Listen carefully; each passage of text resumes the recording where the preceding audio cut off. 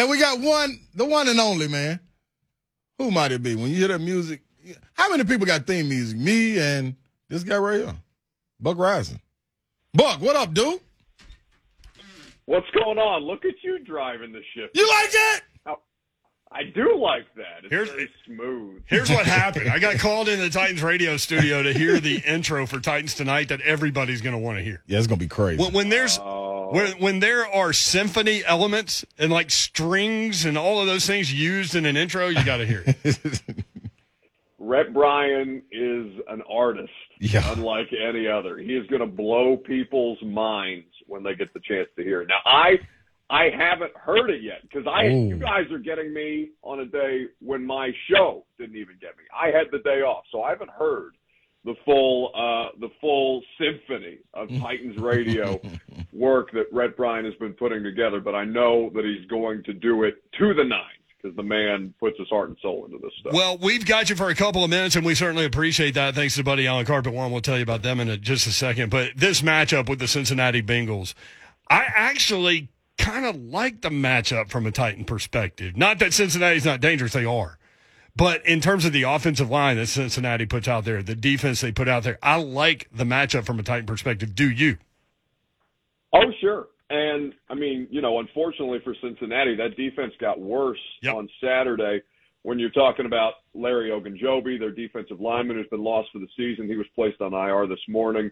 Got carted off. He couldn't put any weight on that foot, and he recovered one of those Derek Carr fumble that turned into one of Cincinnati's field goals while they were struggling in the red zone. And I mean, the Raiders aren't a great red zone defense. They were 81% of the time they allowed their opponent to score a touchdown during the regular season. So when the field got condensed for all of their great playmakers, things kind of slowed down a little bit for the Bengals. So I think the Titans can take advantage of what is going to be a good matchup at a bad time for Cincinnati, and that comes with playing on Wild Card Weekend. Yep, obviously watching defensive end Trey Hendrickson also with 27 quarterback hits and 14 sacks. Left the game with a concussion. I read in the Cincinnati Jungle, losing Trey Hendrickson would be brutal, and it looks like there's a decent chance he'll miss the divisional round. That would be massive too.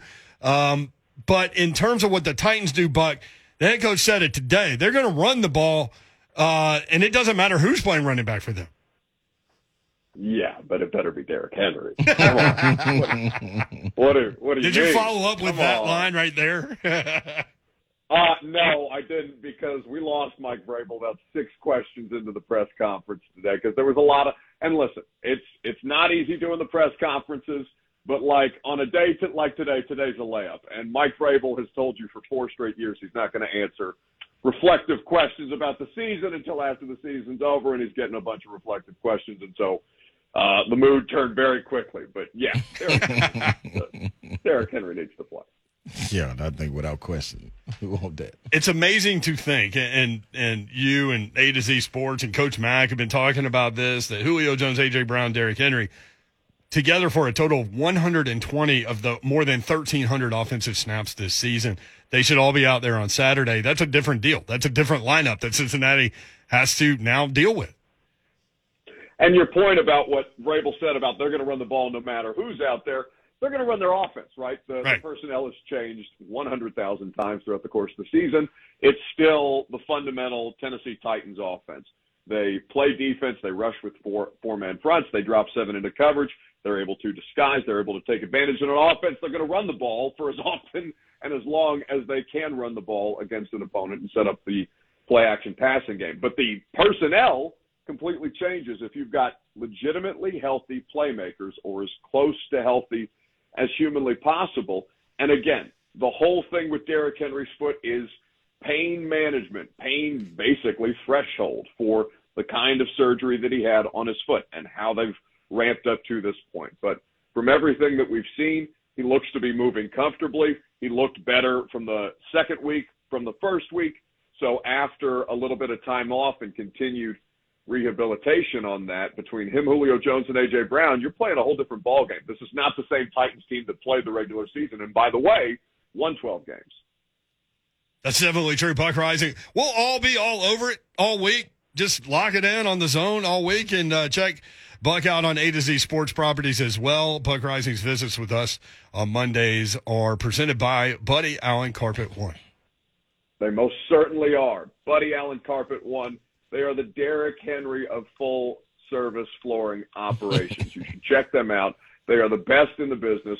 Whether you're somebody like me, you need pet-friendly floors because my carpet has been torn to hell, or whatever you need, whether you're remodeling your bathroom, whatever the case may be, Buddy Allen Carpet One has you covered. BuddyAllenCarpet1.com, and also the home of the world's most comfortable hoodies. 10 to 1 weekdays. He'll be back at it tomorrow. Check him out on 104.5 The Zone, at Buck Reising on Twitter. Thank you, Buck. Goodbye, friend.